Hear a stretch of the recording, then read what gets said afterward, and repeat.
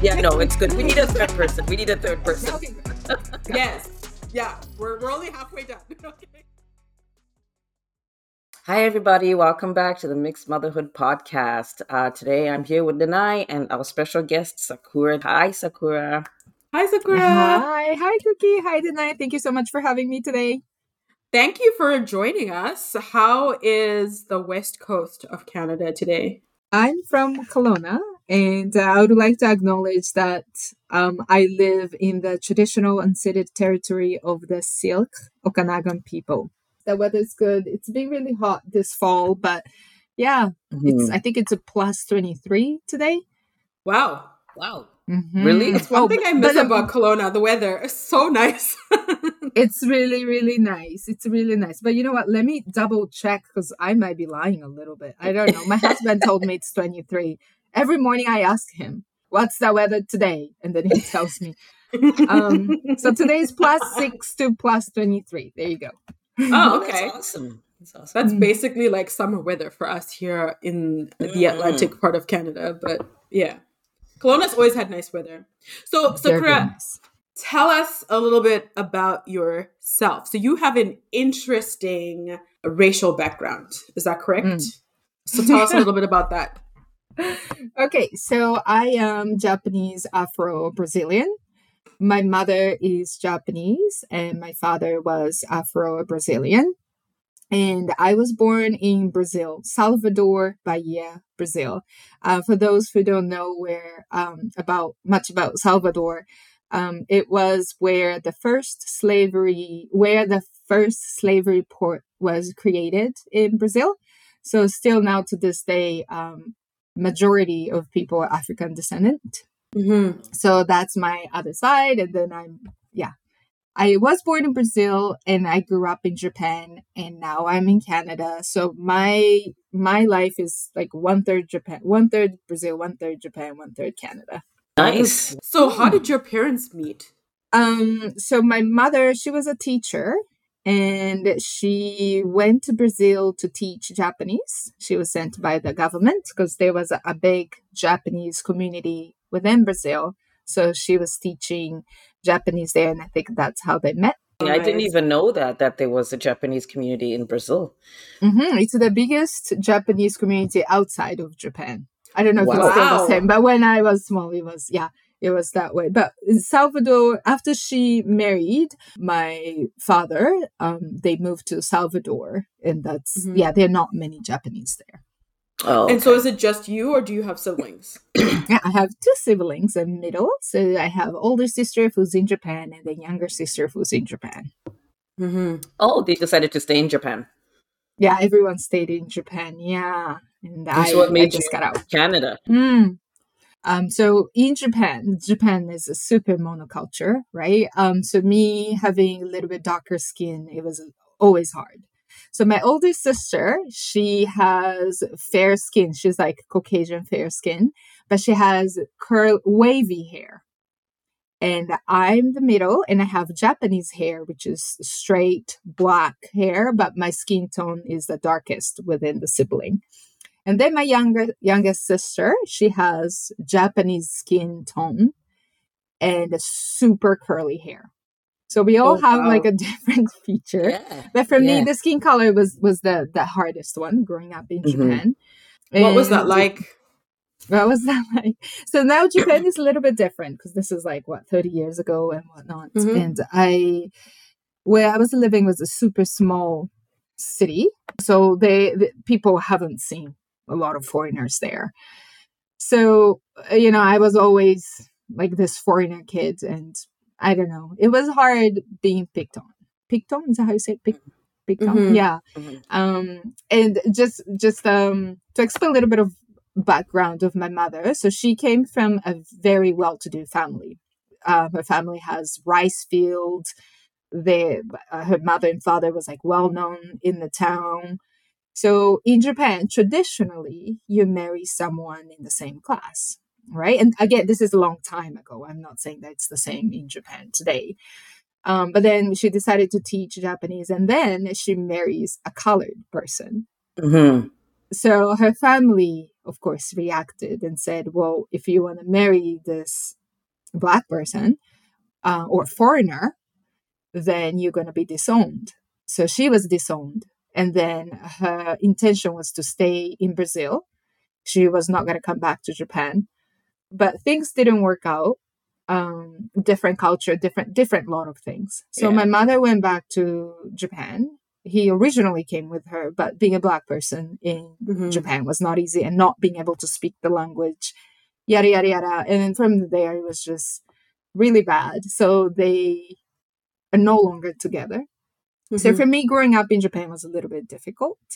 And I always knew that I want to get out of Japan and be able to speak different language. And my dream when I was little was to be a diplomat. So I knew that I had to speak more than 3 languages. So I was like, okay, time 18. Okay, let's get out. So I just came to Canada, and here I am. Nice. Oh man, nice. That is a wild story. And I mean, I've known Sakura for a long time, and this is the first time I'm hearing the full story. So I'm just very amazed and surprised. And what I know about Brazil, which is like very obviously basic, is that race plays a big role in society there. Big time. And people are classified. I don't know if that's the right word, but based on how they look.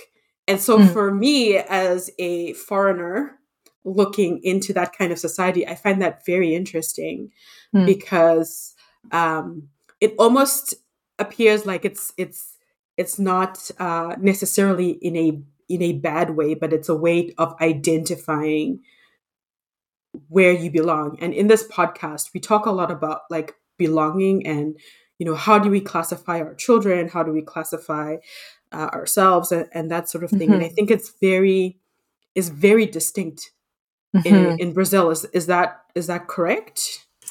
I don't know much about Brazil because I was there until I was 8. But one thing though that I would say is, so after coming to Canada, I usually identify myself as Japanese Brazilian. But whenever I say Brazilian, I could see something in people's face, like, oh, you're Brazilian. Oh, okay, you're Brazilian. You have darker skin. I thought you'd be from Philippines or somewhere else. And then I had to explain everything. So from a couple years ago, I started identifying myself as Japanese Afro-Brazilian because I do feel emotionally tied to that culture. In Salvador, I still talk to my grandma. She's the only one that can understand my very broken Portuguese. So yeah, I started identifying myself as Japanese Afro-Brazilian, and now I feel more like, okay, that's who I am instead of just Japanese Brazilian. Yeah. So I love it. Okay, so your story is fascinating to me because there's so many things going on at the same time. And I want to start with your mom because she probably had a lot of trouble trying to figure out what she was going to do. She has these 3 children with this man that she probably genuinely loved, and they probably really loved each other. And then she's realizing, okay, what about my family? And now my children look different from each other. Never mind from the people around them. From each other, they look different. They don't look anything like their father or myself. So what's the plan? And she goes back to Japan, and now she's okay. So now I no longer have my husband. I don't, and I'm not sure if she made up with her family or not. But she no longer maybe she didn't have that for a while, and then she's got these 3 children that look nothing like her, and she's going, "How am I supposed to do this? How am I supposed to do this?" And like that in itself is a whole story in how she managed to overcome everything that she went through to get to raise you 3, right? You ever talk about it? It's a very sensitive topic among me, my siblings, and my mother. And one thing I could say is that there are a lot of things that we have not overcame. And definitely my mother, I think she did everything that she could with everything that she had. Because going back to Japan, you're right, she didn't have that support that she used to have. and growing up as, like a wealthy person without knowing that she was wealthy. And now she's back in Japan. She had to start all over. And all of a sudden, we don't have money.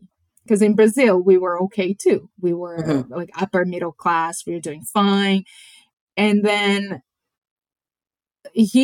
my father decided that it's better for the siblings to be raised in Japan because it's safer, better education. He thought that there would be more opportunities for us.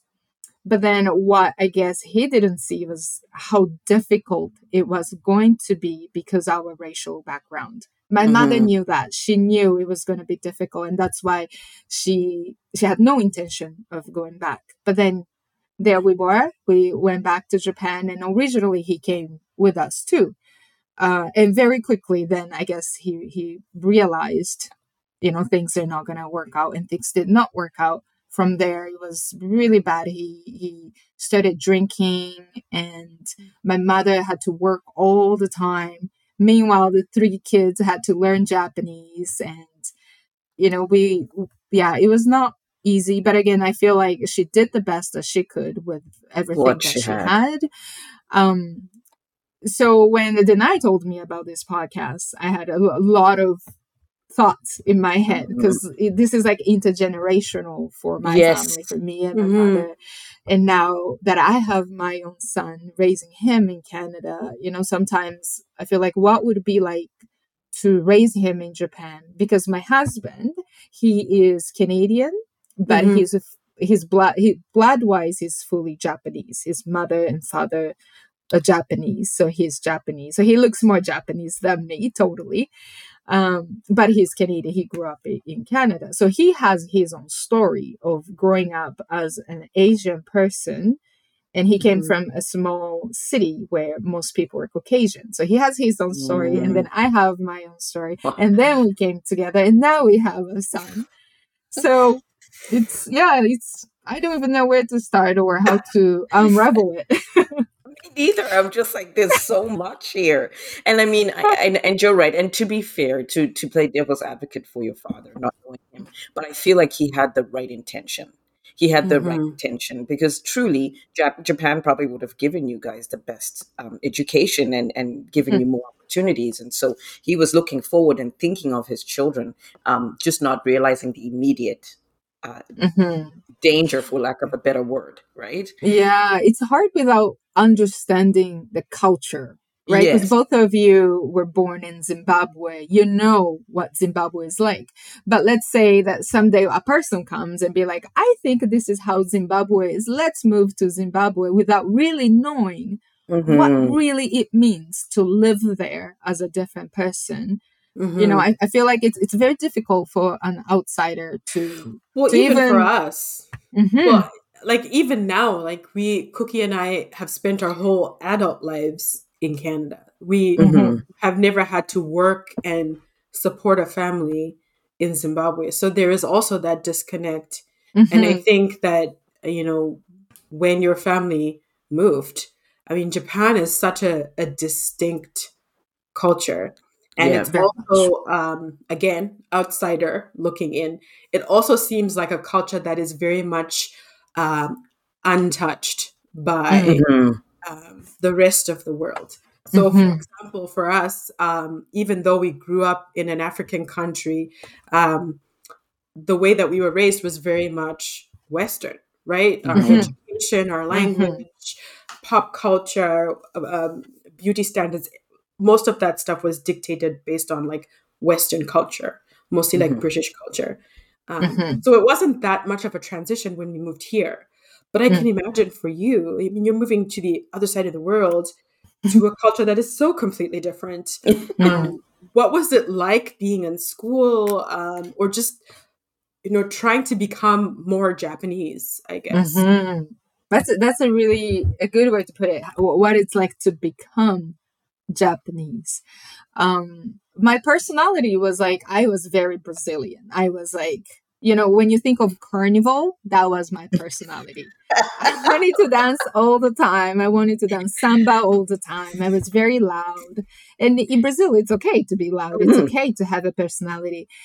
And Japan is, and this is just my experience. I'm not talking about like 100%. Japanese people in general at all. This is my experience. But being a monoculture, I think the unspoken rule in Japan is that everyone does the same thing in school, right? You don't ask many questions to teachers. You do what you're told. You shouldn't stand out much. And one example that I can give you is my art project. I had one art project, and I guess my art was completely different from what it showed on a textbook. Because in textbook said, okay, today you're going to play this, you're going to do this. This is the sample. And my finished art was completely different. And I got the lowest grade because it was too unique.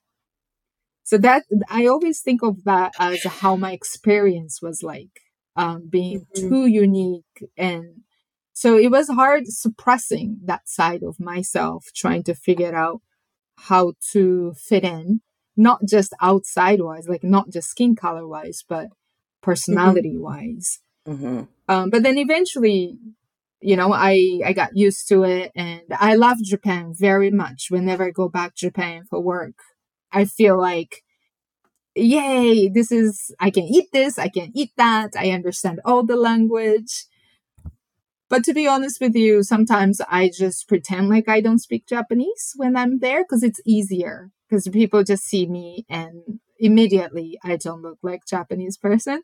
So it's easier for me just to speak in English and pretend like I don't know what they're saying, because then I don't have to explain the whole thing. They're amazed when I speak Japanese. They're like, "Whoa, you do not look Japanese, but you speak so much Japanese." This is so fascinating because when I look at you, and I think we've had this conversation before, but when I look at you, I see a Japanese woman in front of me.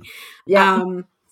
I think there are aspects of you that are very racially ambiguous, but it also really reinforces in me how you said monoculture, like how much Japan is like that, and how everything needs to look the same. That's really interesting that you say that. So now with your son, you mentioned that your son is mostly Japanese, Correct, and looks mostly Japanese. Would you say that's that? interesting. Or? I think it depends on who's looking at him. Yes. Like I think when he goes to daycare, people think, oh yeah, he looks Asian, right? But when I go see Japanese people, he doesn't look Japanese. So he looks a right lot like away, you, I have to say. yeah, he's quarter Afro Brazilian. So it's depending on where we are. Yeah. So I think most of the time in Canada, he'll be seen as Asian, but if we talk to Asian people, then they are not going to see him as Asian. No. Wow, that's interesting. So do you okay, so because there's so many cultures, well, not so many cultures, so your main one that you'd be teaching him or raising him on would be Japanese. Okay. Yeah, because my husband, he speaks Japanese. So at home we try to speak Japanese all the time, so he would catch that language. But how old is he? He likes speaking. He's 5. He's 5 now, and he likes speaking in English, of course. He used to be in the same daycare classes as my daughter, so they're besties. That's interesting. So at 5 years old, do you think that he has an idea or a concept of what his background is? Have you had that conversation with him? Has he asked you any questions like that? We had some conversation, but then at the same time, like for me, I don't want him to be super conscious about his background either. So the balance is very hard, I would say. And my husband, he's doing his master's in social work right now, and diversity is one of the things that he's passionate about. And I'm also doing my master's in education, social justice. So we're like, okay, we want to educate him and be aware of the social structure out there. But then at the same time, how much do we teach him? How much do we share information? Mm-hmm. That's a struggle I'm having. Well, I shouldn't say struggle, challenge. Yeah, because you want him to also discover things on his own, right? And then come to you with the questions to be able to feed him some information. But I think because that is a struggle. That's a struggle I have, and we've had this conversation as well before on another podcast. It's like there's a fine line. You have to be careful in how much information you're giving them, because then you might be creating a sort of bias where you don't want. You want them to just kind of be open and receive what they receive, and then you teach them as it goes. So it is a true challenge. Yeah, you're right. Yeah, for sure. And sometimes my husband, he talks about, is it okay to say white in this podcast? Of course. Okay. All right. So sometimes, we would be having discussion and my husband would be like, so for white people would be this and that and this. And I'd be like, can we just say Caucasian? So my son doesn't start speaking like we do, like white, black, Asian, yellow, like I don't want him to talk that way me and my husband does. So I try to be very conscious of our language at home. Mm-hmm. But that's difficult. It is difficult. Yeah. Because you two understand each other. You and your husband understand each other, and you understand what you're talking about, and you understand the context. But if he's listening, he's not understanding the context. He's just picking up the words, right? Yeah. Exactly. And then from there, I think that's where unconscious bias will start happening within him, right? Yeah. And How did you and your husband meet? Oh, this is I love this question. My husband doesn't like it when I talk about it, but I love it so much. I'll try to make it as short as possible. So I was in Japan. So after I graduated from university, I went to university here in Canada. I went back to Japan because there was so much happening within the family, and I wanted to be connected with my sisters, dealing with all the issues that we had, including identity issues. Yeah. So I went back to Japan and I was teaching English. And there was a bar in where we met, and all the foreigners would go to the same bar because it wasn't a big city. All the English teachers and one that's not Japanese. So on Saturday, I went there with my friend, and there was 2 guys sitting. And I became friend with the other guy first. We were just like talking. And there was this guy that doesn't talk at all. And in my mind, I was like, why doesn't this guy talk at all? How awkward. And that was my husband. And at one point, so days passed. And one point I was talking to the other guy. So Trevor, his name was Trevor. Trevor said he's going traveling somewhere. So I said, oh, do you want me to hang out with your friend? Because I think he lives in a more remote area. Can you give him my phone number? Trevor tells me, oh, I already asked that question, Sakura. And he said, no, he doesn't need your phone number. And Trevor told me this. And I was like, how dare him saying no to my phone number? And I was young too, right? I was like full of ego and everything. And I was like, no one says no to my number. So I got his number from Trevor, and I called him and said, hi, this is Sakura. I heard that you don't need my number, but I got your number.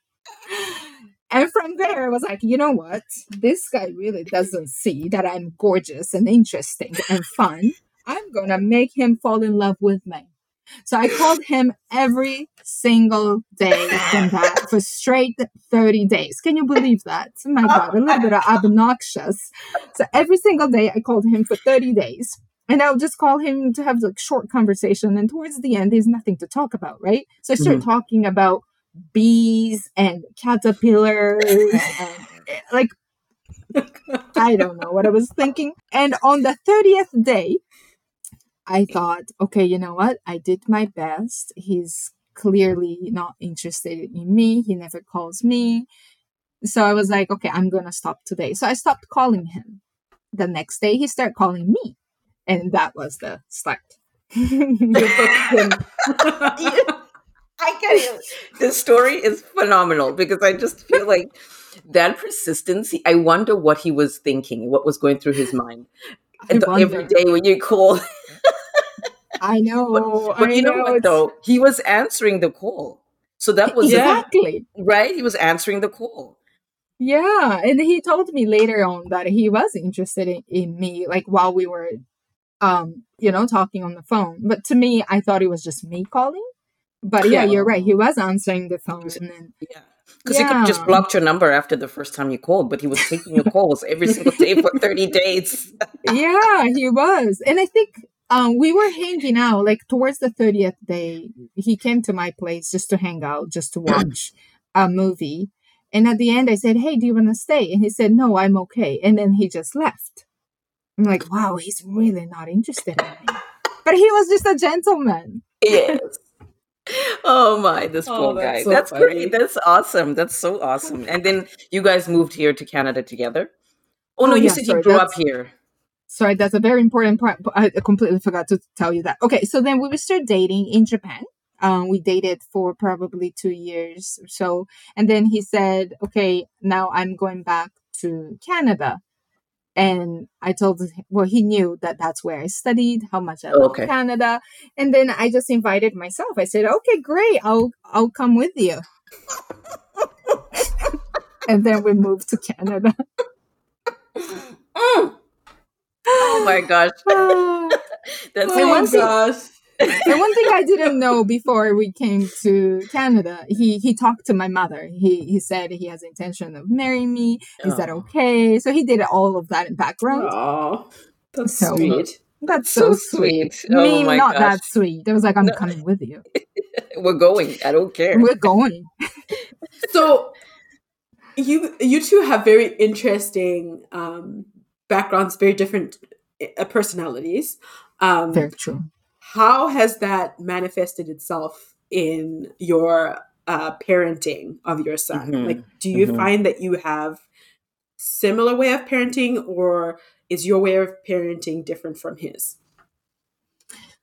I would say we have the same parenting style because he was second generation. He's second Mm-hmm. generation Canadian Japanese, and Okay, yeah. I'm also, I didn't feel fitting. I'm kind of second generation too in that sense. Mm-hmm. So we both have the same idea of a parenting and try to have my child surrounded with as many cultures as possible. And one example would be like picture books.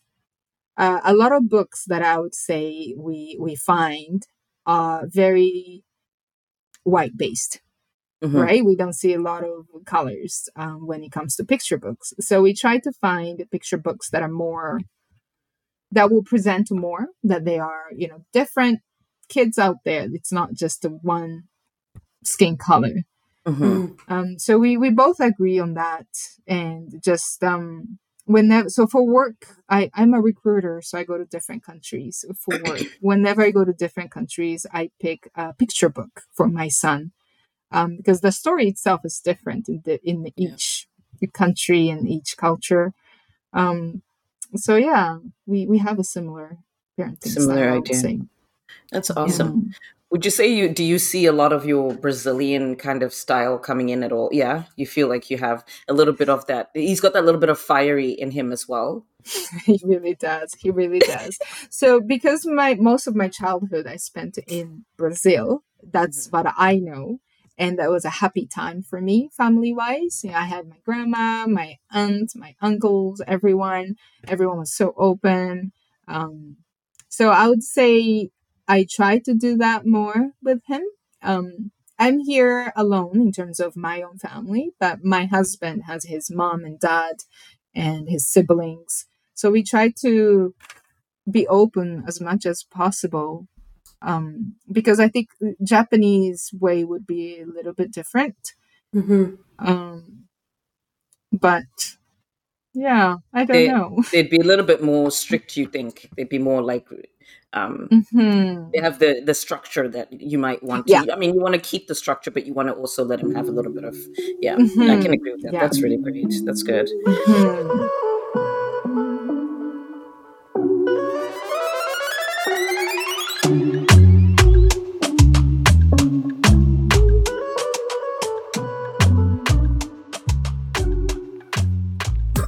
there anything about being a mother that you think you consciously told yourself you want to do differently than maybe the experience you had as a child?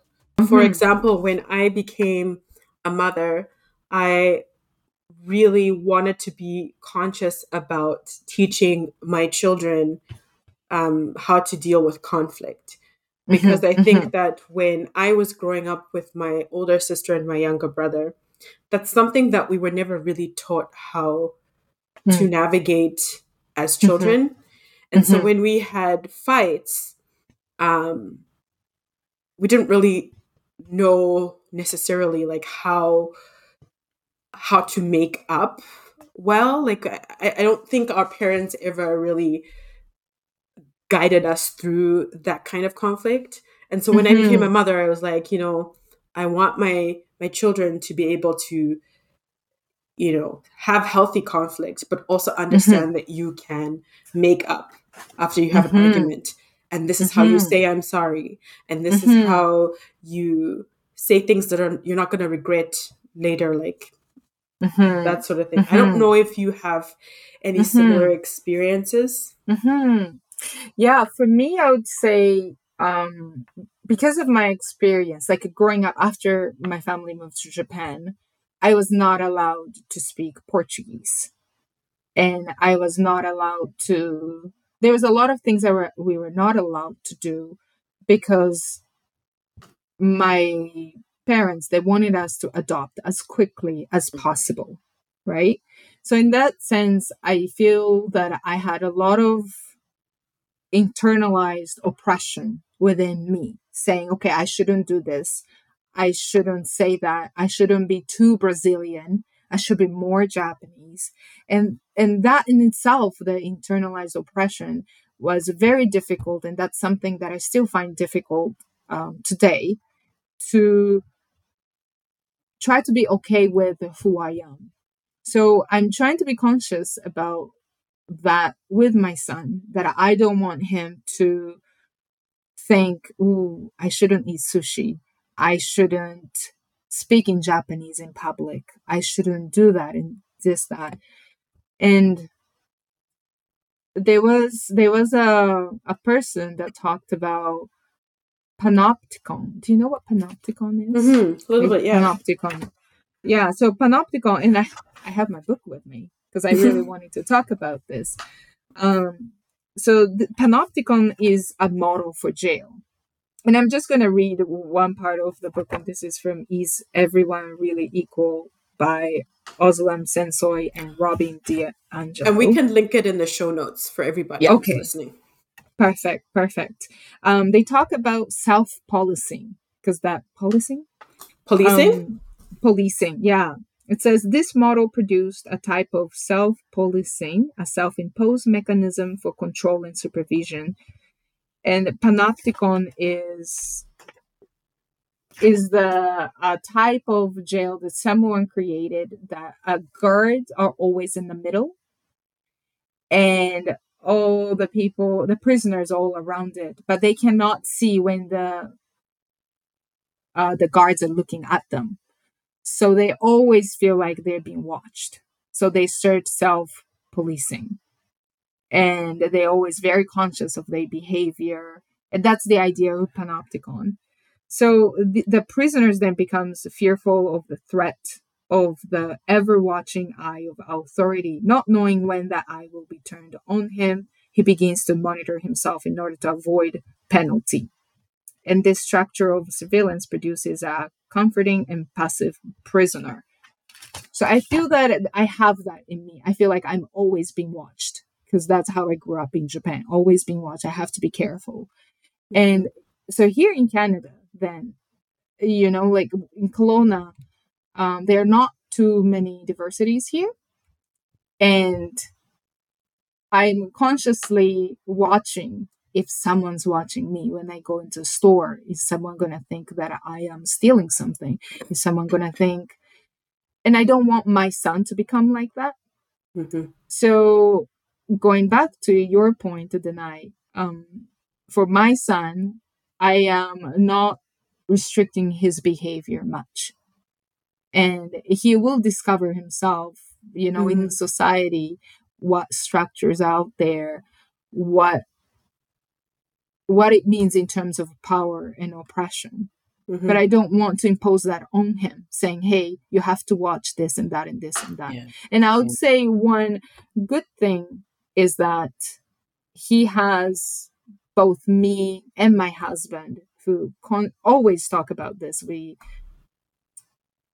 just hope that we are guiding him well enough.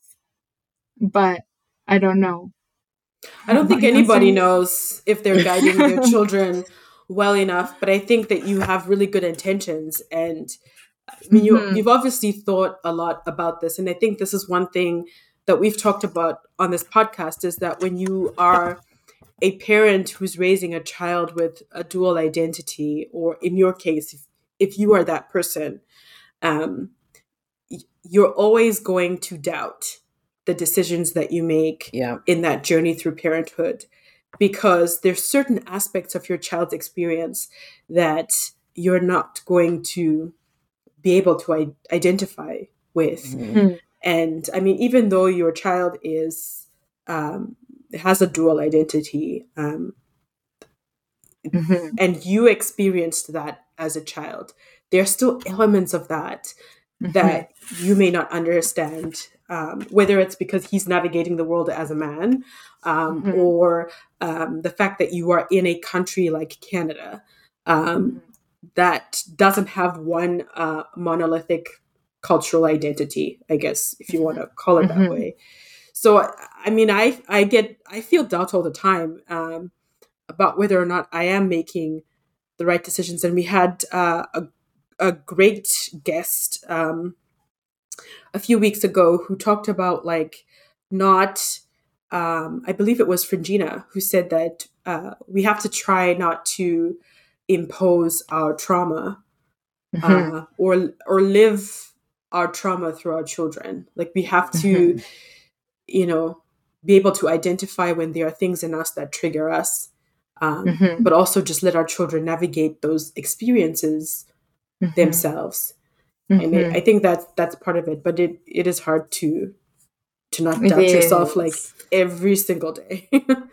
Yeah. That was a powerful, I just have to say that word. Okay, you have to say the word for me because I want to say it. Oh yeah, let me see. Let me look at my book right here. And this was by Michael Foucault. That was his analysis about internalized oppression. Cool. And so that was panopticon. I feel like a lot of, okay, so in terms of, first of all, the visual that I had is kind of scary, of not knowing when somebody's looking. And then as you were talking, I'm like, I feel like we live this every day as women, as women of color, as mothers, as wives, as, you're constantly wondering if, okay, my child's going to scream in the store. I have to self-police to make sure that I control whatever emotion that I'm feeling at this moment. If I'm frustrated with her screaming, how do I make sure that I'm not going to be how I would be if I was at home, how I would deal with this? So now I have to self-police, pull it together. What do I do in this situation? Okay. And then you're thinking about at work, for example, somebody, you want to say something, and I personally experienced this as a person of color, a woman person of color in my job, my previous job, where just speaking up, just saying, I don't know if that's the right way to do that, not being aggressive or anything.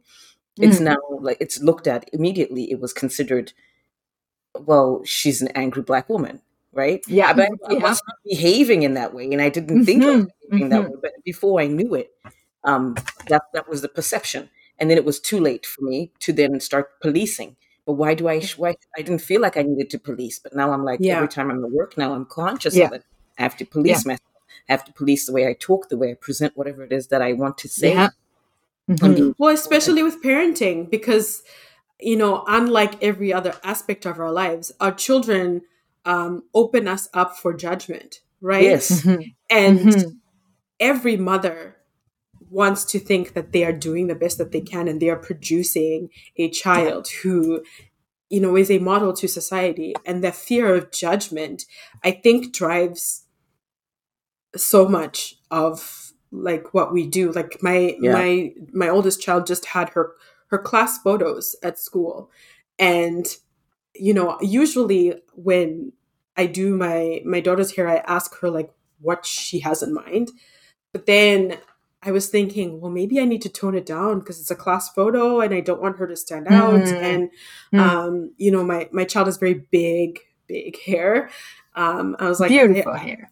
I just I just don't want her to stand out. I don't want the teachers to think, what are we going to do with this child with the big hair, so you're constantly thinking about all of these things because you don't want to open yourself up to judgment through your children because it's hurtful. And yeah, I And totally you get don't what know you who's you're both watching. You saying. don't know who's watching in it. But Exactly. then are people watching or we just that's in our heads? That's the other part I get confused about. Are people watching or Exactly. in my head, right? Exactly. And I think a part of the panopticon, this jail structure, was that there were lights coming out of the tower. So when the prisoners look at the tower, the center of the tower, then it gets them blind because it's so bright. And they look at their cell, it's darkness. It's like, which way do we look? Do we look do we look outside and see if everyone's watching us because Yeah. of the color we have? Are we turning blind ourselves?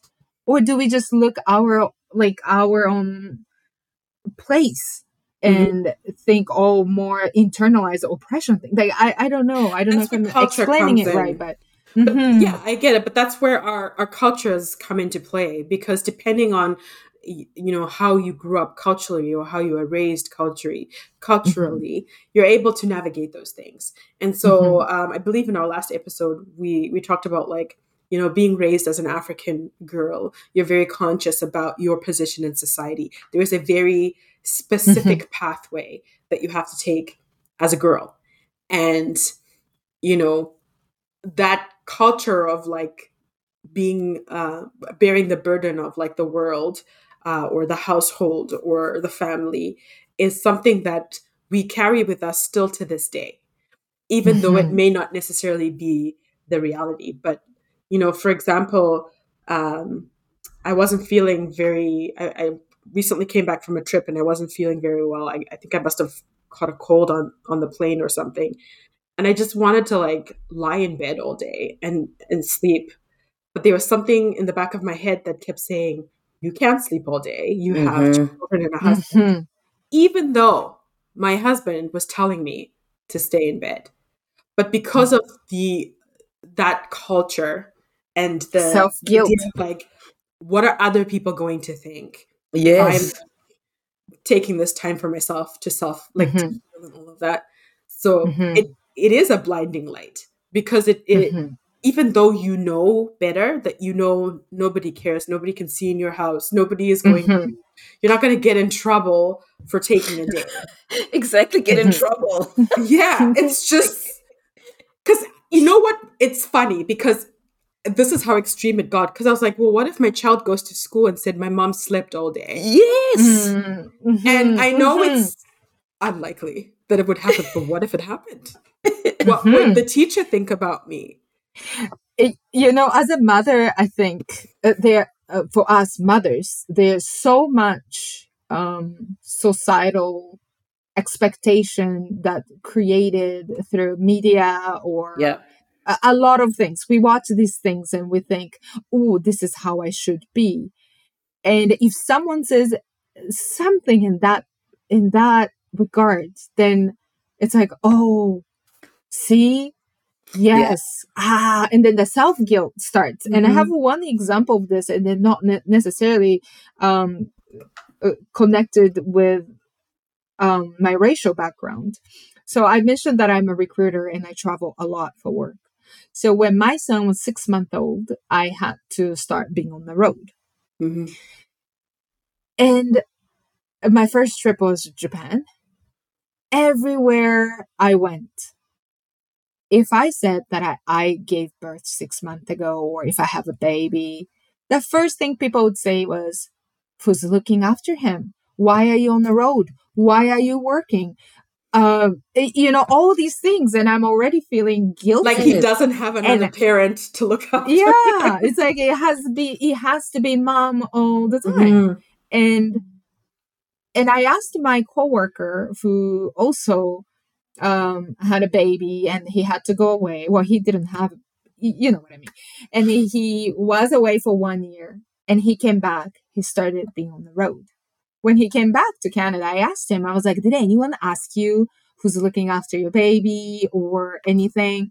No single person, he said, asked him the question that I was asked all the time. Yeah. And it's so difficult as a working mother to feel that guilt, and not just working mother, any mother, to feel the guilt that you're already feeling and be told by other people. And people have good intentions, most of the time. I believe that people are good people. But with even that good intention, if you're told many times, then you internalize it, doubting yourself. Yeah. I'm like, oh no, am I doing it wrong? I shouldn't be doing this and that and this and that. And that's so difficult, because then you can't also talk to other people either. No, right? because you're already sitting with this guilt in your heart. And like, I'll give an example. This weekend, so my ex-husband has my children this weekend, and I realized why I'm always so tired when they come back to me, because really I should be resting. No, I should be taking the time to do some things, run some errands, do whatever. And then I realized that I feel guilty for resting even when I don't even have them. And so I have a really hard time sleeping, because I'm imagining I should be able to hear them breathe and move, and I should be absolutely, and I'm so exhausted by the next day because I haven't slept. And then I'm like, okay, well, they'll be back in a couple of days, and I need to do something. I need to rest because I need to be able to take care of them. But I'm so wrapped with guilt, like I should not be sleeping. I should be knowing where they are, what they're doing. Meanwhile, they're with their father. Why am I worried about where they are? You know what I mean? But I'm so worried about, if I sleep, then I'm not a good mom. But they're not here. I did be a good mom if I just cleaned up and made sure that when they came back, I was rested. But it's so difficult for me to conceptualize that. And I finally realized this weekend, it's been 2 years of doing this. And finally this weekend, I was like, this is a strange way to live. This is a very strange way to live. Right? Yeah. And I mean, we haven't had the fathers on the podcast yet. Hopefully we'll do that soon. But I think this is a problem that is inherently unique to women, because of all of the things that we've mentioned, that societal expectation of us and what we should be doing to raise the children and, build up that standard. So I don't know. I would be very interested to have this conversation with, some of the dads to find out some of the things that they experience. Yeah. Just going back to what I said, that it's not so much connected to my racial background. Now that I think of it, I had one mom asking me, "Is this the Brazilian way of raising children?" Wow. Because she was just really, I guess for her, it was like, why are you going back to work when he was still small and you're on the road all the time and you're letting your husband look after him, who's a wonderful husband? But is this the Brazilian way? And that was a Japanese mother asking me, a Japanese mother who is in Canada. Because I guess to her, it didn't make much sense. And the only thing that she could make sense was that, okay, Sakura has a different racial background. It must be the Brazilian thing. Yeah. And that was very hurtful. That was very, very hurtful. Yeah. I can imagine it would have been because she dismissed you as a person and just looked at you as a mother, right? You're a mother first. And it's like, but I'm also a human being. And these things that I have to do as a human being to look after my family. And this is part of looking after my family is me working. Because it's not like you were out there working and not getting paid, or you're just out there having fun. You were working. But those negative things can be quite damaging. I have a friend who, she just forgot to put her children's lunchbox in the school bag. You're rushing in the morning and you just forget to do it. Now, instead of the school calling her and saying, we noticed that your child didn't have their lunchbox today, they sent her a letter saying, are you struggling to provide food for your child? If you are struggling to provide food for your child, these are some resources, essentially. And I think in their way, they thought they were being helpful. Yeah. But my friend was so insulted. She just couldn't believe that the first thing that came to their head was, this woman is Black, her children have no lunch.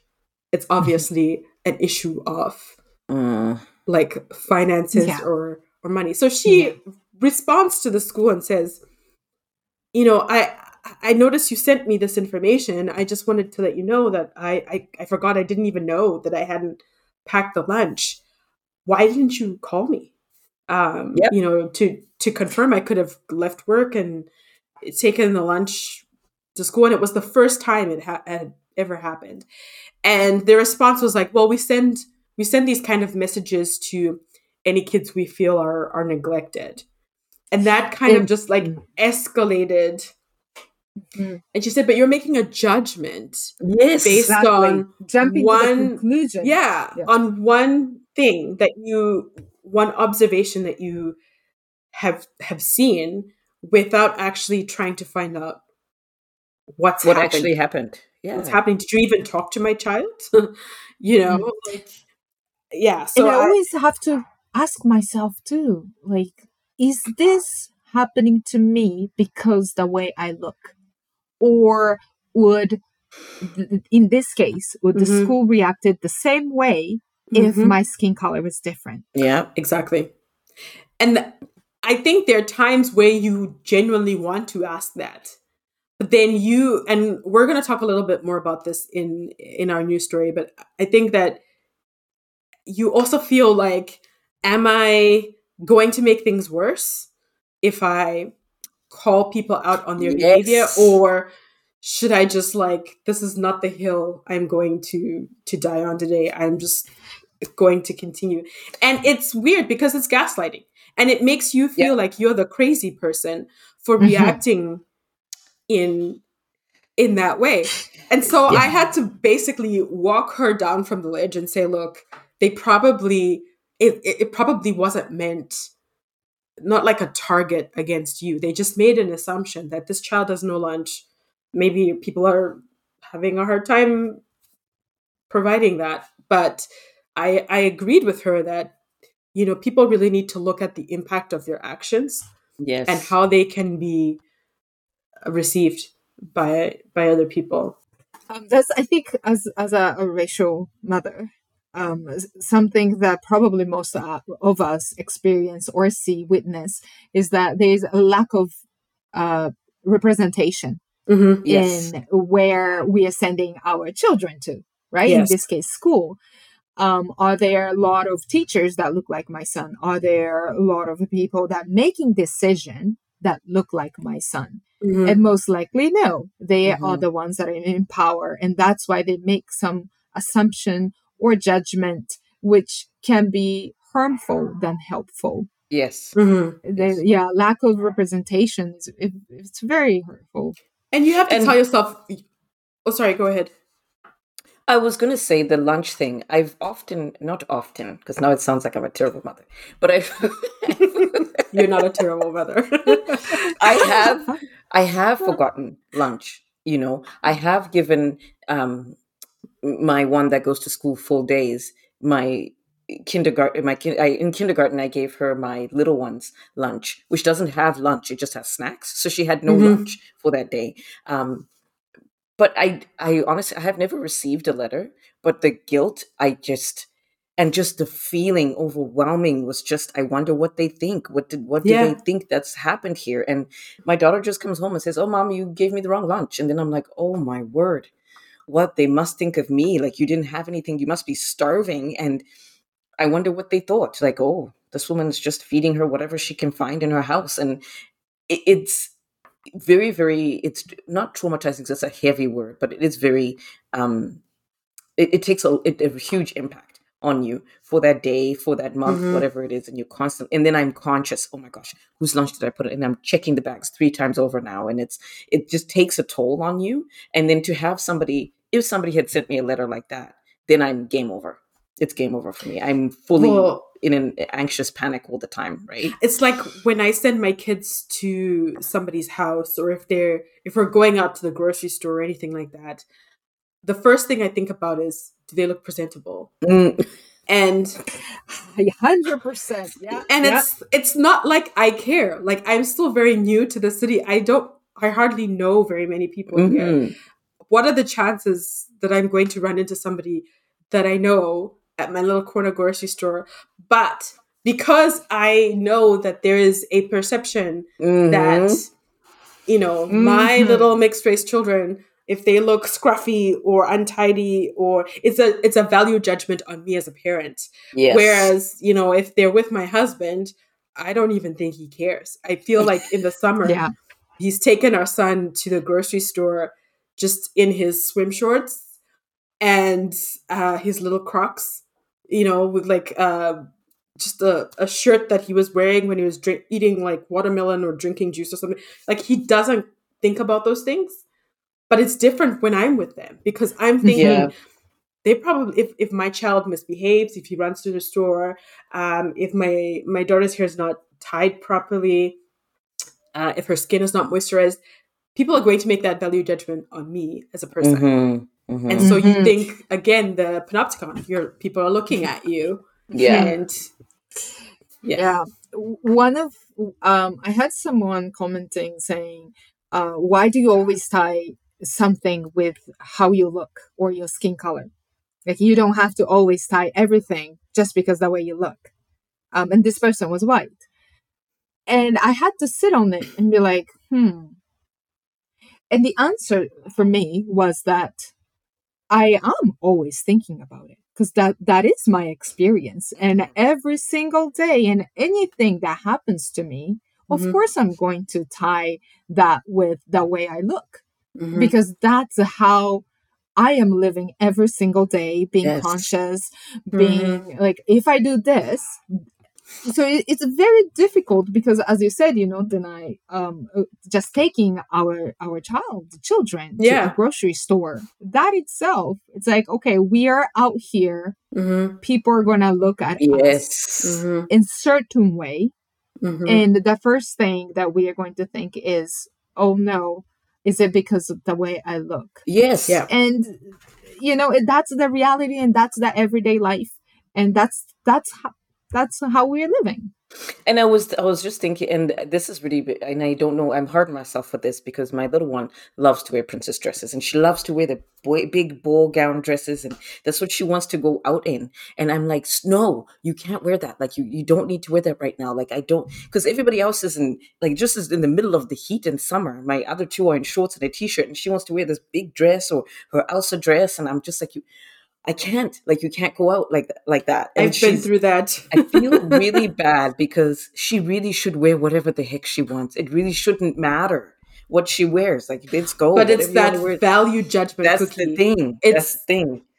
It's people are going to make certain assumptions. And I mean, we talked about like our skin color being, basically how we determine a lot of things, because we're hyper visible.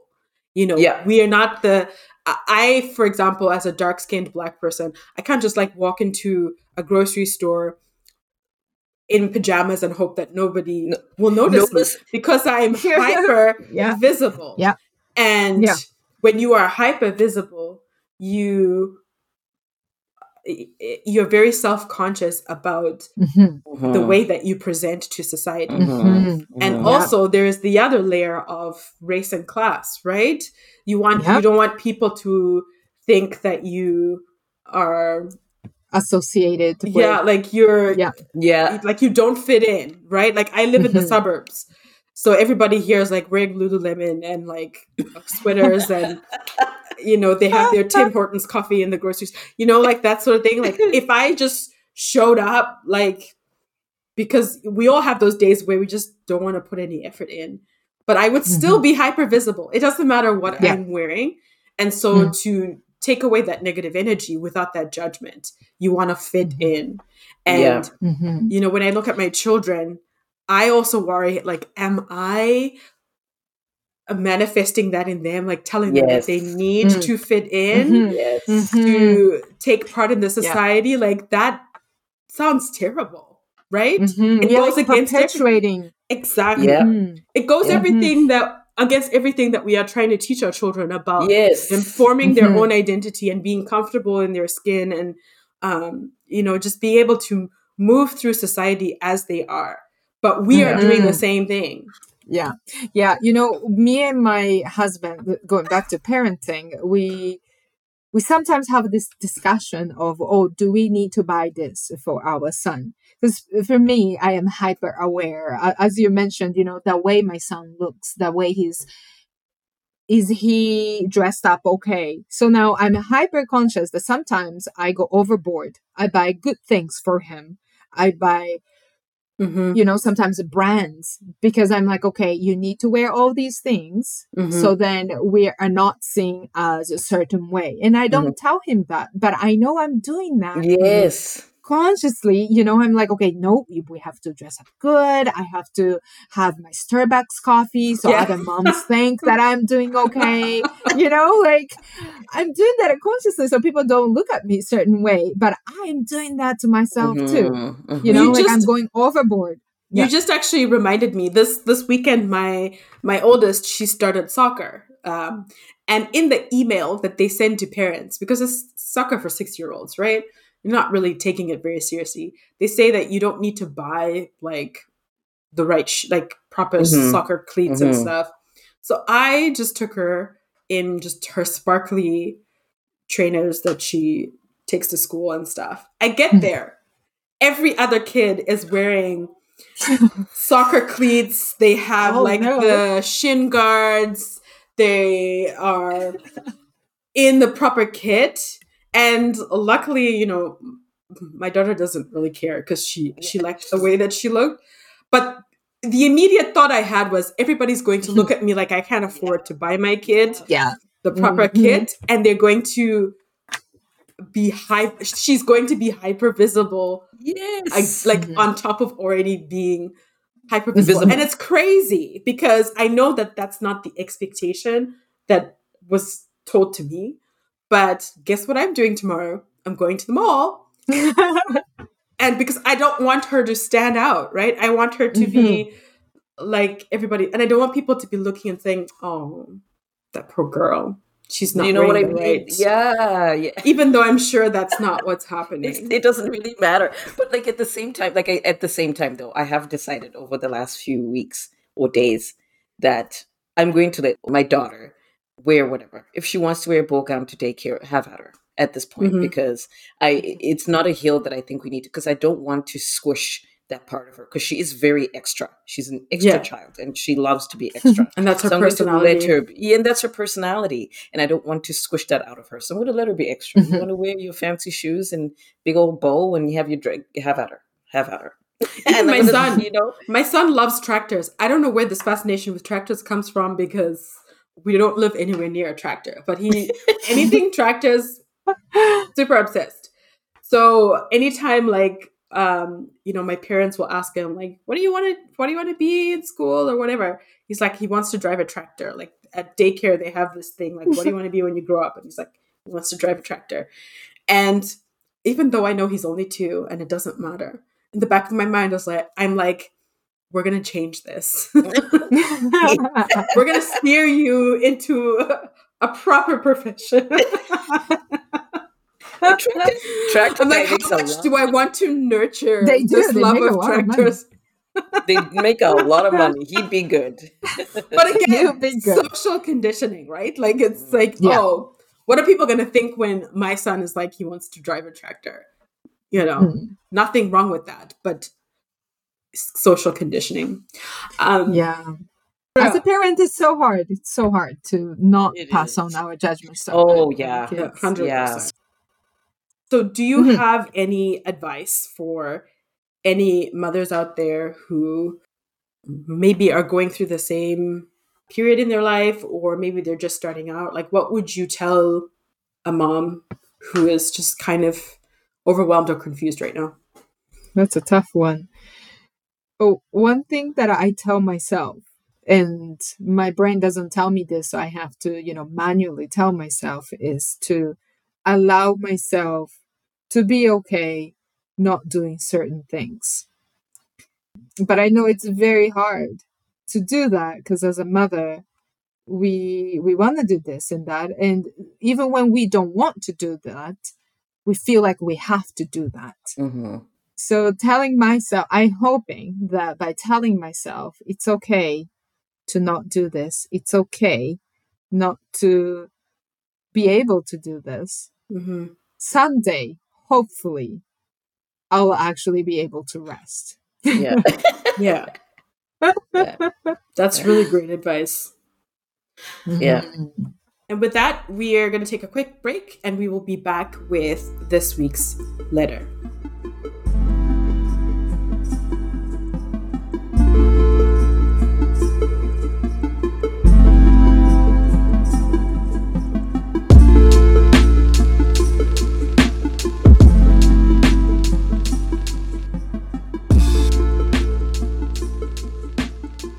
And we are back with our lovely guest, Sakura. That was such a fascinating discussion. I'm really sad that we had to end it, but it's now time for our weekly letter. Cookie, do you want to take it away? Absolutely. Letter today comes from, we didn't get a name, but I will start the story. Hello, Denai Cookie and guest. I'm a mother to 4 biracial children who are half Ghanaian, a quarter French, and a quarter Indonesian. I have 2 girls and 2 boys. 3 of my children look very similar, but one of my kids has stronger Ghanaian features. She has darker skin and kinkier, coarser hair, while her siblings are fairer and looser textured hair. While my husband and I think she's beautiful, she feels very self-conscious about her looks. She's 15 years old now, and I've noticed that she gets frustrated with her hair texture and seems to be exhibiting lower self-esteem. I'm not really sure what I can do to reassure her or how I can make her feel like she belongs. Please help me. Yeah, there was no name on this one. That's the age, the 15-year-old. That's a tough age because she's already self-conscious about everything, and now she's got this on top of. And I mean, as Sakura mentioned, genetics is a very interesting thing because even though they have the same parents, all of them, well, it sounds like there's definitely differences in the way they present. Even with my kids, actually, they have a lot of similarities, but I can tell that there are slight differences in some of their features. But this is interesting because all 3 have, so 3 of them have more, 3 of them have less Ghanaian features, and one is more Ghanaian than the other. This is very interesting. What are your thoughts, Sakura? From my experience, because my siblings, we all look different. But when you look at us, you know that we're all siblings because we have exactly the same facial, like we all look the same. It's just the skin color and the hair are completely different, and we all have different experience. One thing that my sister told me once was that she knows she is Japanese Afro-Brazilian, but because she looks more Japanese, it's very hard for her to articulate her feelings connecting to her identity. Because she said it was difficult for her to share her feelings with me because I look more Afro-Brazilian than her. She knows that I'm going through difficulty as well, but she was going through her own difficulty too.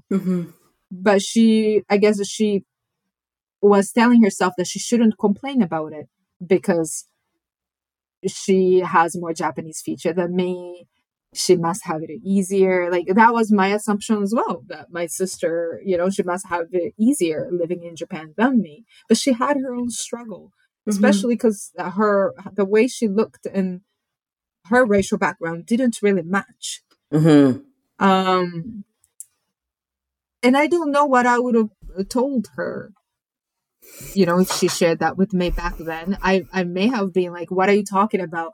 You don't look Afro-Brazilian. You look more like Japanese. Please don't complain about it. Right? And that would have been very hurtful. And maybe I said that, and maybe that's why she didn't share that with me. So I would say that in this case, if I had 3 kids and they all kind of looked different, because I know they'll be going through different experience, I think I would have, if I was my mom, I wish that she told all of us that it's okay to feel the way we are feeling. And we will have different experience. Yep.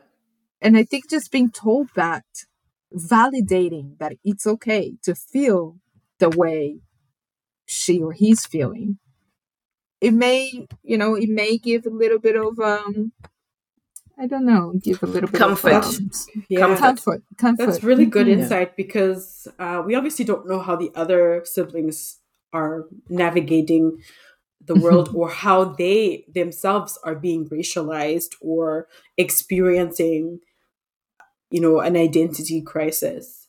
But the one sentence that sticks out to me is that, how can I make her feel like she belongs in this family? And I think that you nailed it when you said that you need to validate how she's feeling, but also reiterate that she is a part of the family, and that the features that she has are because it didn't tell us who is Ghanaian and who isn't, but one of the parents has those features.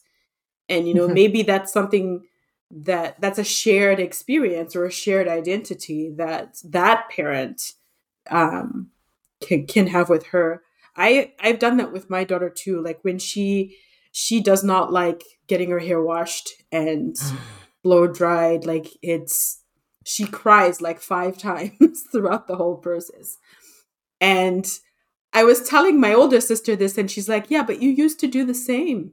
You used to hate getting your hair done. You need to tell her that it's okay, that the experience is not okay. And I had never thought about that myself. So one day I actually told her, I was like, you know what? I used to hate this whole process too. I hated it. I cried all the time, but I knew that I had to do it because my hair needed to get washed. And it changed the whole experience for her, because even now she cries, she still understands that, this is a part of my hair texture. And mommy is not trying to hurt you. It's just, this is the type of hair that I have.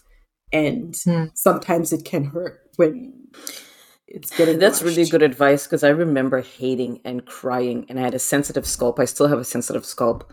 And I know, like, I get more frustrated with my girls when I'm doing their hair, the 2 younger ones, because it's like they cry and everything's a big deal, and I get so overwhelmed.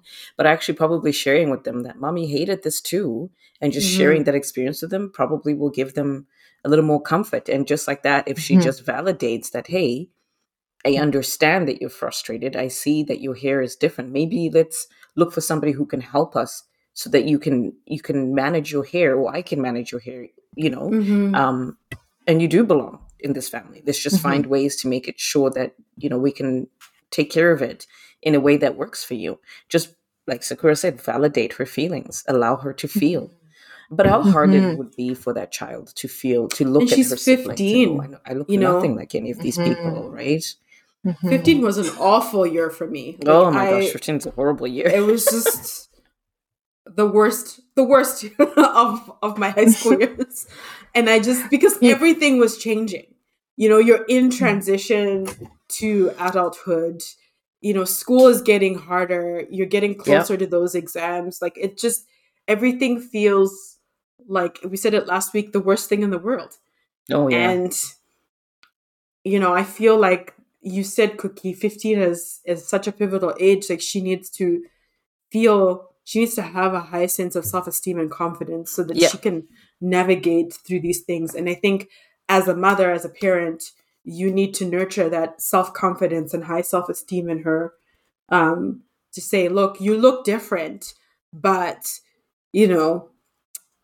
you should be proud of the person that you are. You should be proud of whatever features she has that she can be proud of. But I mean, I don't know if that would be helpful. I mean, Sakura, you're the best person to ask this because you went through it.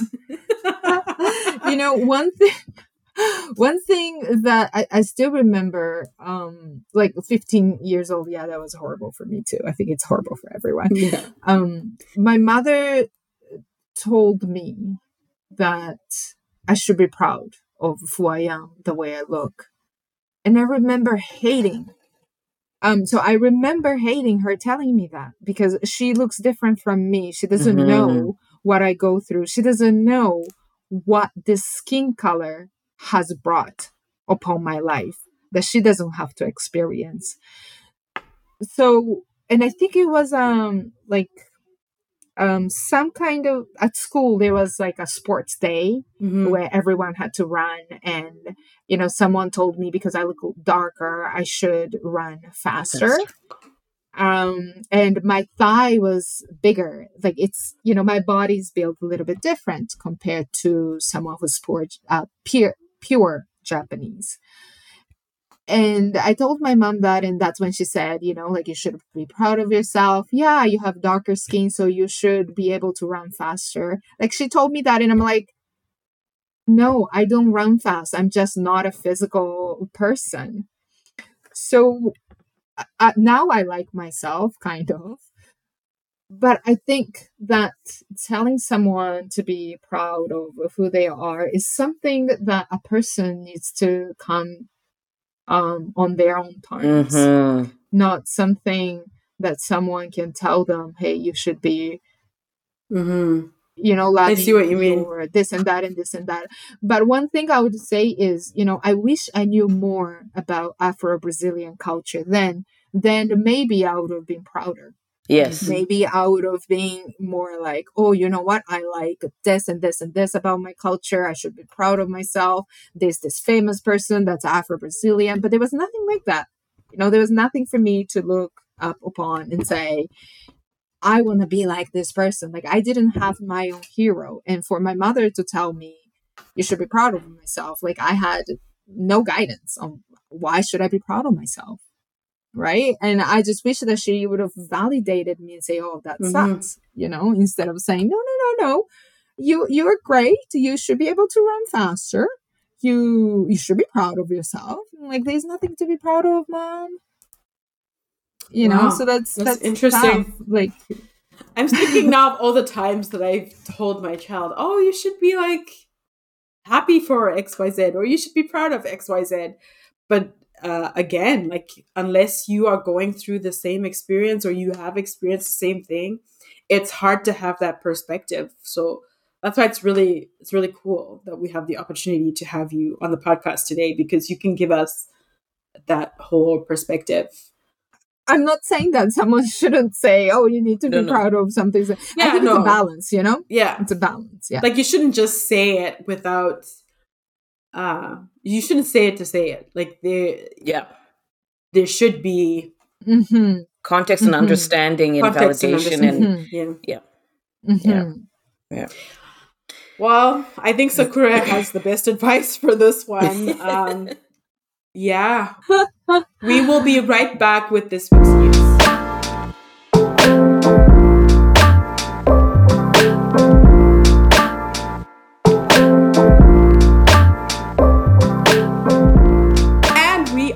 Back, everybody.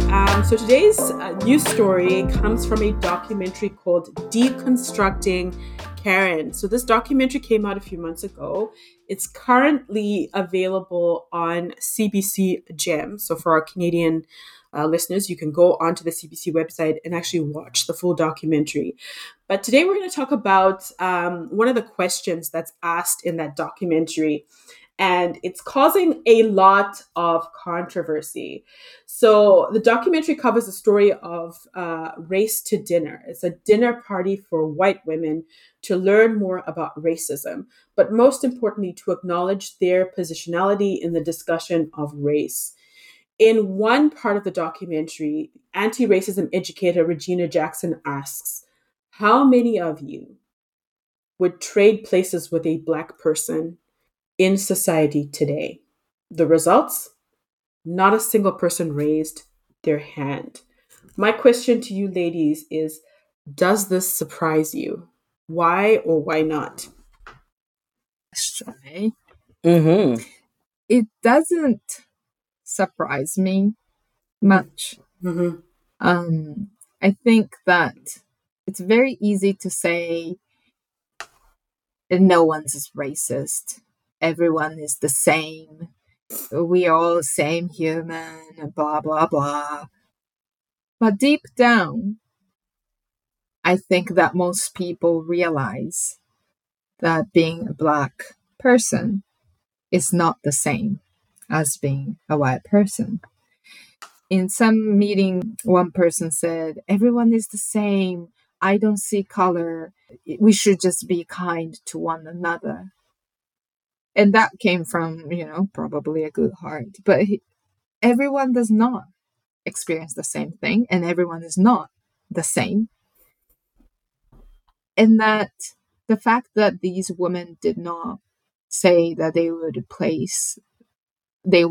trade the place, Mm-hmm. it just really shows, see, deep down they know too that it's not the same. Mm-hmm. They may say, oh no, we are all equal. It's easy to say, but in reality, that's not what we see. And it's easy to, just close our eyes and say, oh, that didn't happen to you because you're Black. Mm-hmm. That was just an unfortunate event. But at some point, the society, they need to realize, no, that's not true at all. And deep down, I feel that people know that. Well, that's why it's, when this woman asked this question and nobody raised their hands. If you watch the documentary, which I highly recommend that everybody listening to this podcast watch it, people, like some of the people are kind of saying, well, they can't articulate like why they chose not, like why they said no, I wouldn't trade life with a Black person. And the lady, Regina Jackson, says it's because we know that Black people inherently are treated differently in society. And, I'm doing a lot of research for, like, on this very topic for a conference presentation that I'm doing later this year. And there's some very interesting statistics from StatsCan. They, if you actually go onto the StatsCan website, you can learn a lot about race in Canada. And one of the things that I found interesting was that of all the people of color that were surveyed in StatsCan, the last major census, most people of color said that they experienced discrimination, and when they experience discrimination, it's always like a combination of things. It's never like just the way that you speak or your religion. It's always like your country of origin and your religion, or the way that you speak and the way that you look. Black people were the only group that identified one thing as the reason for discrimination, and that is the color of their skin. No other ethnic group identified a single factor as a reason for discrimination. And I find that very interesting, because if Black people are saying that they get discriminated for one thing, the color of their skin, what does that say about our society? And the fact that we are today in 2022 having a conversation about this blows my mind. And you have people who will tell you to your face that, we are overreacting when we have these conversations, or there is too much of an emphasis on race. But we as Black people are saying, I can get discriminated for a lot of things, especially the way that I look. And no other ethnic group has said that. So I find that really interesting. And I can put the link to that article too in the show notes. But Cookie, you've been very quiet. I want to hear what you think. And I'm only playing devil's advocate just so we can get a different perspective here. But just I'm just picturing that room of these women, and they're having this conversation, and they're asked that question.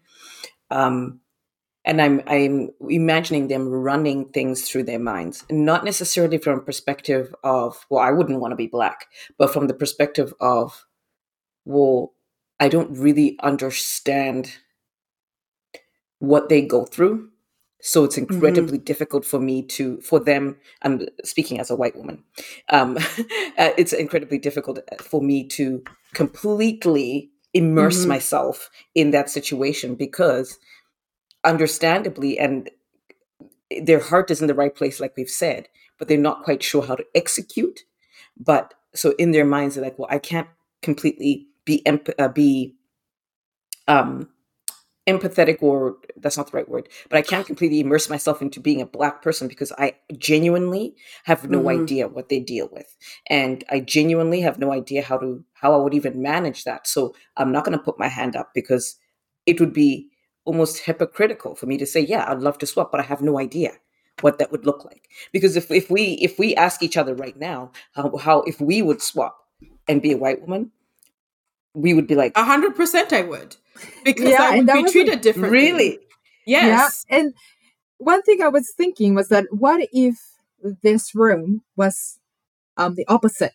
Bunch of Black women being there and asked, would you swap to be a Caucasian person? Would you do it? I think the answer would be different. I think more people may raise, and you know why? And they'd be like, yeah. Because of white supremacy. So everything that you said, Cookie, about like women being afraid to answer that question because they can't identify with what it's like to be Black, that is an example of white supremacy.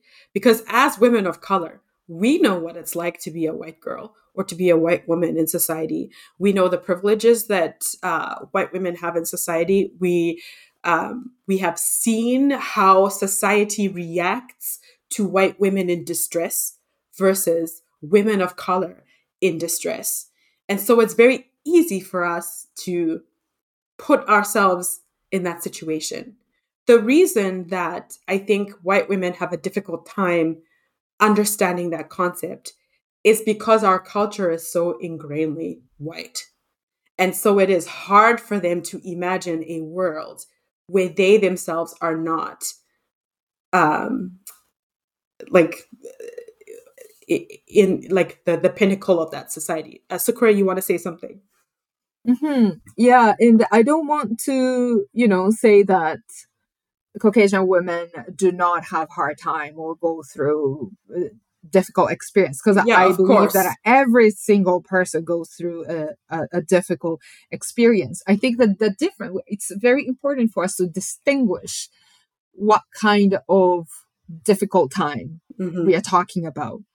Are we talking about one-time thing? Because if I was a Caucasian person, let's say that I think that I was discriminated against. And I say that. And for, let's say, a Black person to say, no, because you are Caucasian, you shouldn't be discriminated against. I don't believe that. I think everyone at some point in their life will have some kind of feeling that. But the difference is intergenerational struggle. Was that discrimination just for you? Would your child experience the same thing? Probably not if you are Caucasian. It's also structural racism. Exactly. Structural racism. But if it's a skin color, and if I'm passing that down to, my offsprings, then my offsprings most likely is going to experience the same thing, because it's the social structure that we live in. It's not so much about one individual experience, one individual person had. It's about the society. It's like a bigger than just one person experiencing one thing. It's everybody. Would the people that look like me experience the same thing? If the answer is yes or no, I think we need to distinguish that. when someone says, in the documentary, there's one woman who's blonde, and she says, I've experienced discrimination as a blonde woman. People thinking that I'm not as smart or that I make stupid decisions. And I understand what she is conveying, but it's very hard for people to sympathize with that when her look, the way that she looks, is the standard of beauty in society. So although she may have had a hard time, that's not what we're talking about here. We're talking about systems, structures that make it difficult for you to exist in this world as a person of color. Cookie, you want to say something? No, and I don't disagree with you. The levels, but the levels of struggle, the levels of discrimination, challenges, whatever, are always going to be different, though. Like, I'm not going to experience the same thing you experience, for example. And we talked about this when we were talking about diversity in schools. My children here in Edmonton are like, their schools are so diverse to the point that the Caucasian person is the minority. Like, it's so diverse. So I'm experiencing different things than you are, and and then like this woman particularly, when she talks about her being blonde, and like and we all have Caucasian friends, and we know that there's certain things as women, not POC anything, just as women, that they do have a hard time too, right? And we have to acknowledge, and we can validate that. Yes, 100%. And that woman is probably right. 9 times out of 10, they probably look at her and go, "Oh." And interestingly enough, previous job, this boss and I, we went to see this client, and the woman was Asian. To be honest, when I talked to her on the phone, and I did not get the Asian accent, I didn't get any of that. So I didn't think she was Asian. Anyway, it doesn't matter. But he was like, "Oh, her name, she's obviously Asian, and she's obviously got, she's very stiff, like, there's no room for negotiation." And I said, "Well, we don't know if she's Asian, and we don't even know if that's what she's like." But when we went to see her, and then once we left and we were leaving, he was like, "See, I told you she was Asian and she's stiff and she has no room for negotiation." And and so in my mind, I was like, but also, did you consider that maybe her position, her job is to be stiff? Yeah. She has to be hard on her vendors or whatever. And she's only allowed this amount of money. And like, you didn't consider any of that. You're just considering that she's a woman, she's Asian, so she must be stiff. Like, it's like, okay, so you've discriminated against her based on the way she looks, automatically, not paying attention to the fact that her job might not allow her to have any room for error.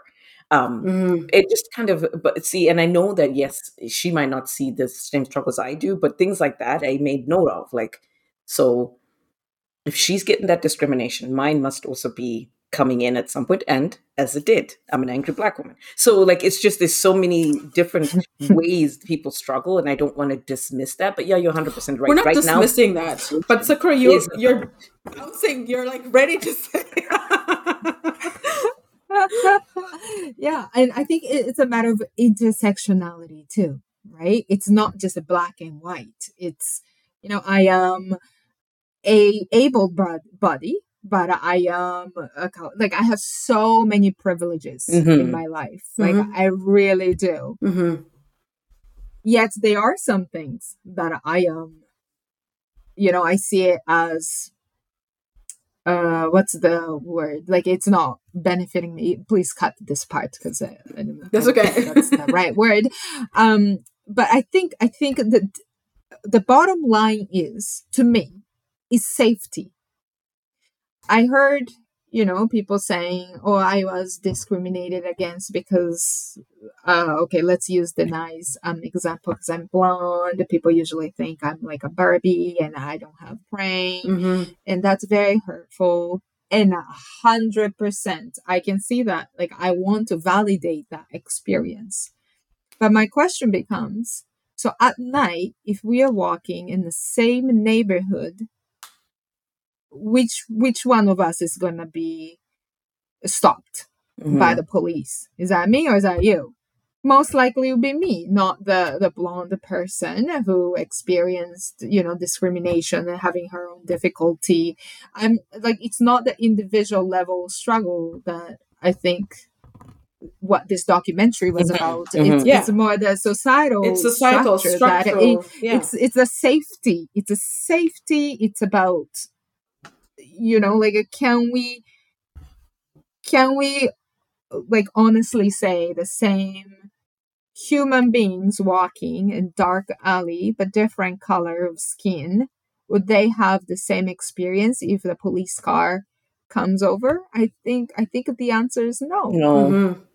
No. So when we start discussing about safety and our justice system, Yes, I think that's where the difference is. And again, everyone struggles with the different things. I suffer from mental health, and that doesn't mean that that it would be bad for me or anything. no, because people cannot see that I am suffering from mental health, at least for my experience. So I suffer from depression and social anxiety, but people cannot see that.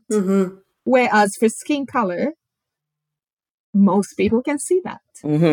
It's the first thing that you see, and it's the only thing that is impossible to change.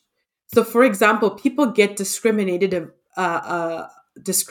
against based on where they come from, or how they speak English or French, or their religion, and those are things that are not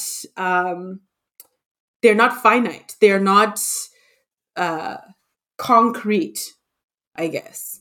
But when it comes to skin and race, it's impossible for you to change the way that you look. That's why I feel like it's so hard for us to get to a place in society where, we're not having to talk about race, or we're not having to deal with race, because you can't change. You can't change it. You can't assimilate race, right? You can't. I do want to make a point, though, that I've been meaning to make for quite a while. I find that in Canada, the race fight is significantly different than the States. We have to note that. The Indigenous people of Canada, I think we have to acknowledge that their struggle is, and I would personally going to go out on a limb and say, is on the same level as the Black people struggle in the United States. They are and I've seen it with my own eyes. I've witnessed it. I've heard it. I've watched it happen, and I've been in and around them, and especially out here at Alberta, or just out west. I shouldn't even just say Alberta, out west, because there's a huge community. Their community is quite big out here, so it's more apparent. And I would love. It's very difficult to infiltrate that society, because they're very protective of themselves, just as Black people and other POCs are very protective. We're incredibly protective because we have to be, because there's so much coming at us all the time. But sorry, I just wanted to note that, because I do appreciate that we do have we are a minority, an extreme minority, as people of color here in Canada, and we do face incredible challenges. Karen. I just want to add to that. I know that. We're not in the oppression Olympics here. Like no. Most people of color are horribly oppressed. But I do want to note in those statistics that list of statistics that I was listing, Black people were the only racial group that was universally seen as negative. So they were the only subgroup of persons of color that was seen as negative by every other group of people. So that's something to keep in mind. When we're having this discussion, is that I don't want to minimize the experiences of anybody, because everybody experiences something. Yeah, everybody experiences things differently. What I think is interesting is that it kind of appears as if nobody really wants to be us.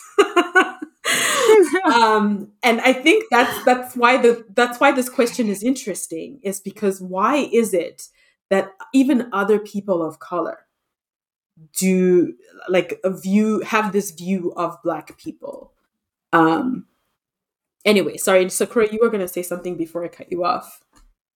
Oh, no. I just wanted to say, like, it's so important for us to acknowledge also the history. Yes. The history ties into the social structure.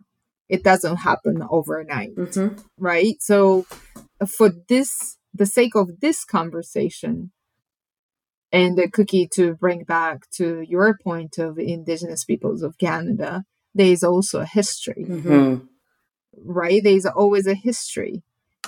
And again, because I think maybe the listeners too will be like, I'm not Black, but I am experiencing this and that and this and that. And again, Denai, as you mentioned, we're not trying to say somebody is like... No. And that's not what I'm trying to say at all. That's not what I'm trying to say at all. I just wanted to point out that it's just it's incredible how much how far, but how little we've come. Yes. In terms of the race. We've got so much more to go. But I do want to note that there is a lot of there is some level of improvement, and we need to acknowledge that as well. And again, I'm just playing devil advocate because we've got 2 against 1 here, and I got to say something. It's not about being against anyone. No, and I have to agree with you that they are, definitely improvement in the society. I didn't live 50 years ago, so I am not too sure. I don't know what my great parents experienced in Salvador Bahia when they were brought as a slave. Like, I don't know that. But one thing though that I would say, the more we discuss this thing openly, and we know that we have a lot of allies too. And going back to Denai, what you first mentioned, that, a lot of people say, well, I have gone to the march. I support Black Lives Matters. I support this and I support that. And it cannot just be surface level thing to say.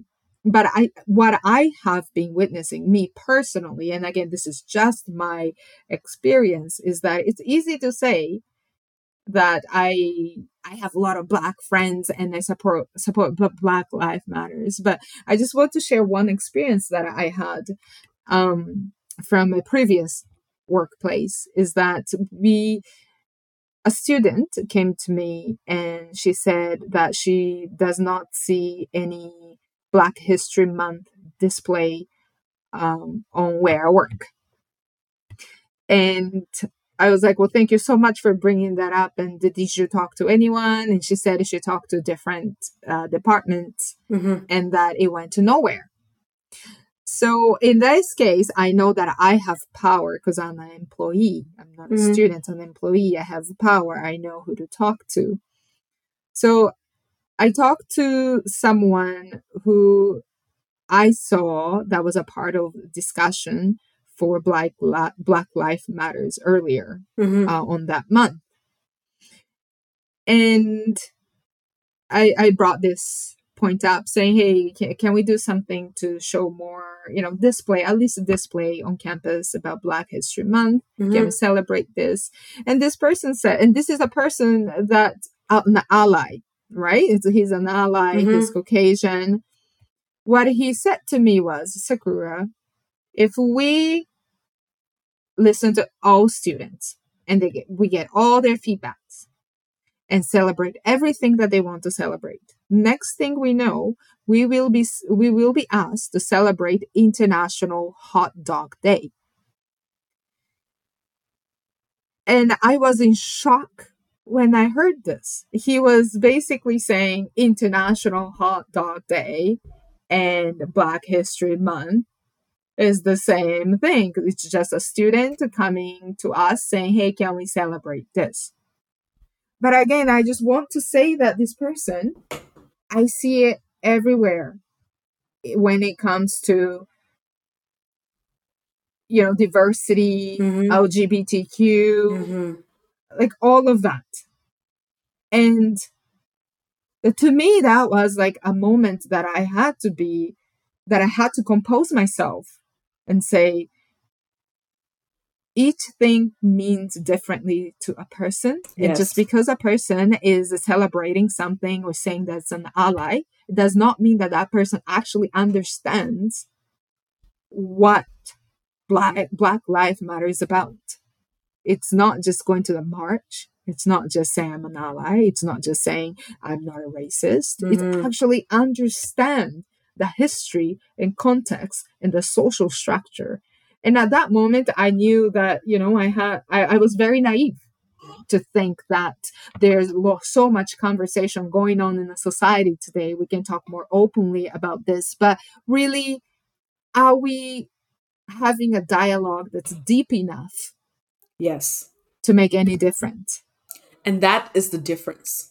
It's like how deep is this discussion on changing structural and systemic racism at all levels of society? How deep is that conversation? Because we've all seen like politicians and public figures, denounce racism, march, kneel, a lot of performative behavior, and we still have not seen change. We all work in post-secondary. How many senior, and I'm talking VP level,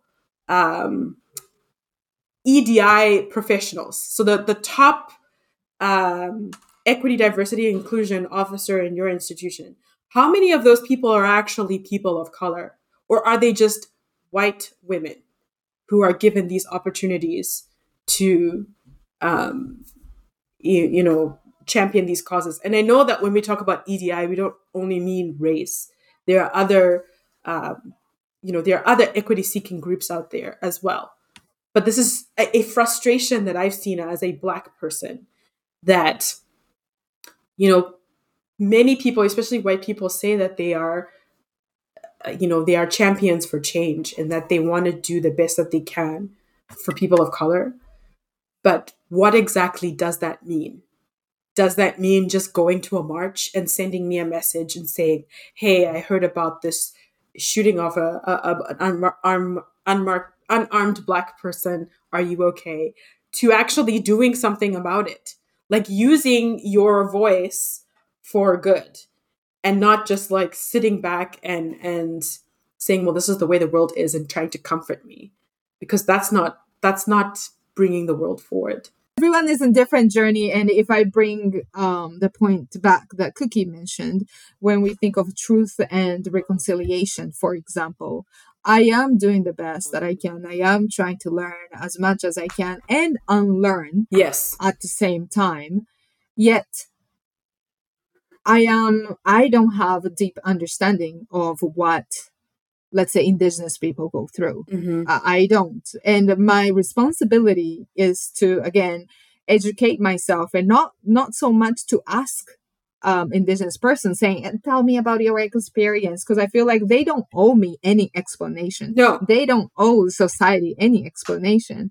It's my responsibility to seek knowledge and realize how much knowledge I don't have and how much I have to unlearn. Exactly. Especially as a settler, as a colonizer in this country, right?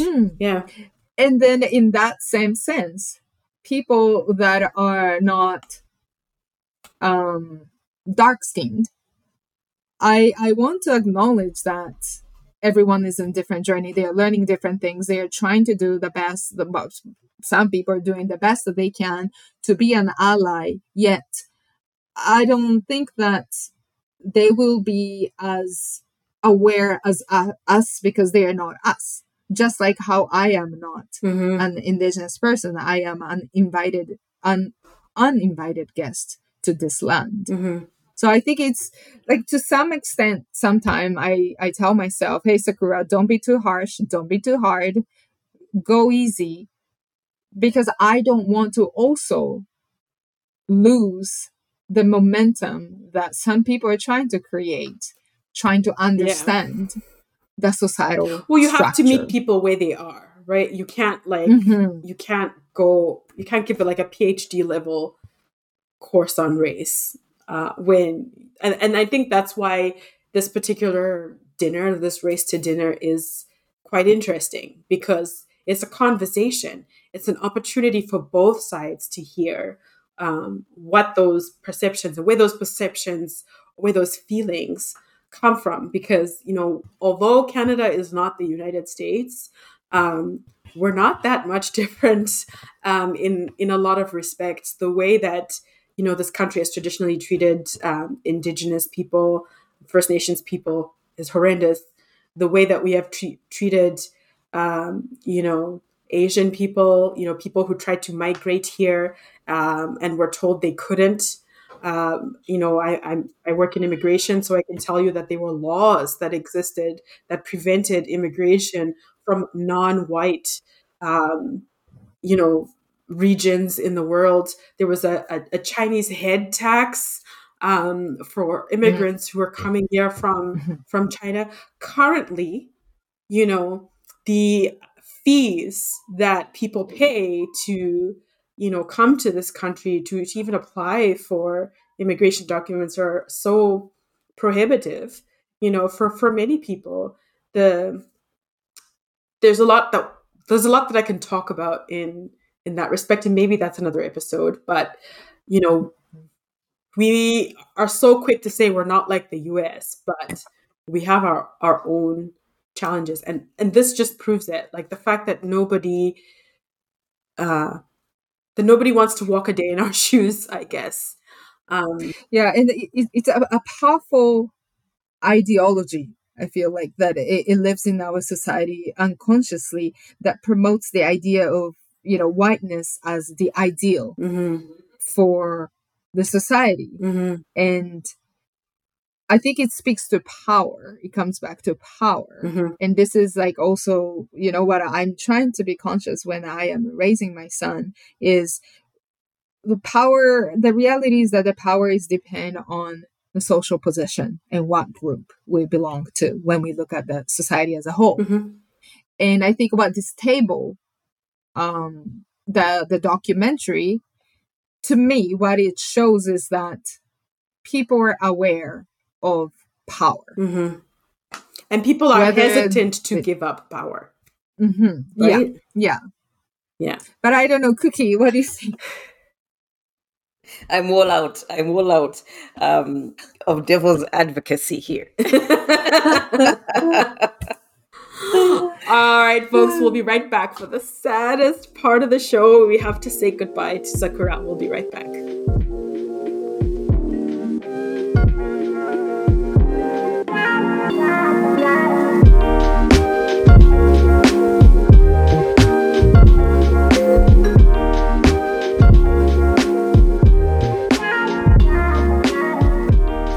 And we're back for the end of this episode, which has been an incredible discussion with Sakura and Danai. Yes, definitely. It is wonderful time talking to you, Sakura, getting to know you, and we look forward to possibly having you on again.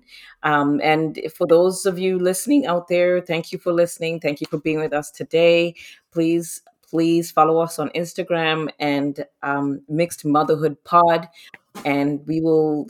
If you want to email us anything at mixedmotherhoodpod@gmail.com, or even DM us on Instagram as well, and we'll be glad to be in touch. If you want to be a part of it, or you just want to have a comment, we'd love to hear from you. Otherwise, thank you so much and have a great day. Thank you. Thanks, everybody. Thank you, Sakura. Thank you. Bye. The Mixed Motherhood Pod is written and produced by Nanae Belanger and Kudzai Chimanikire. All musical credits belong to Epidemic Sound. Follow us on all platforms at Mixed Motherhood Pod. See you next time.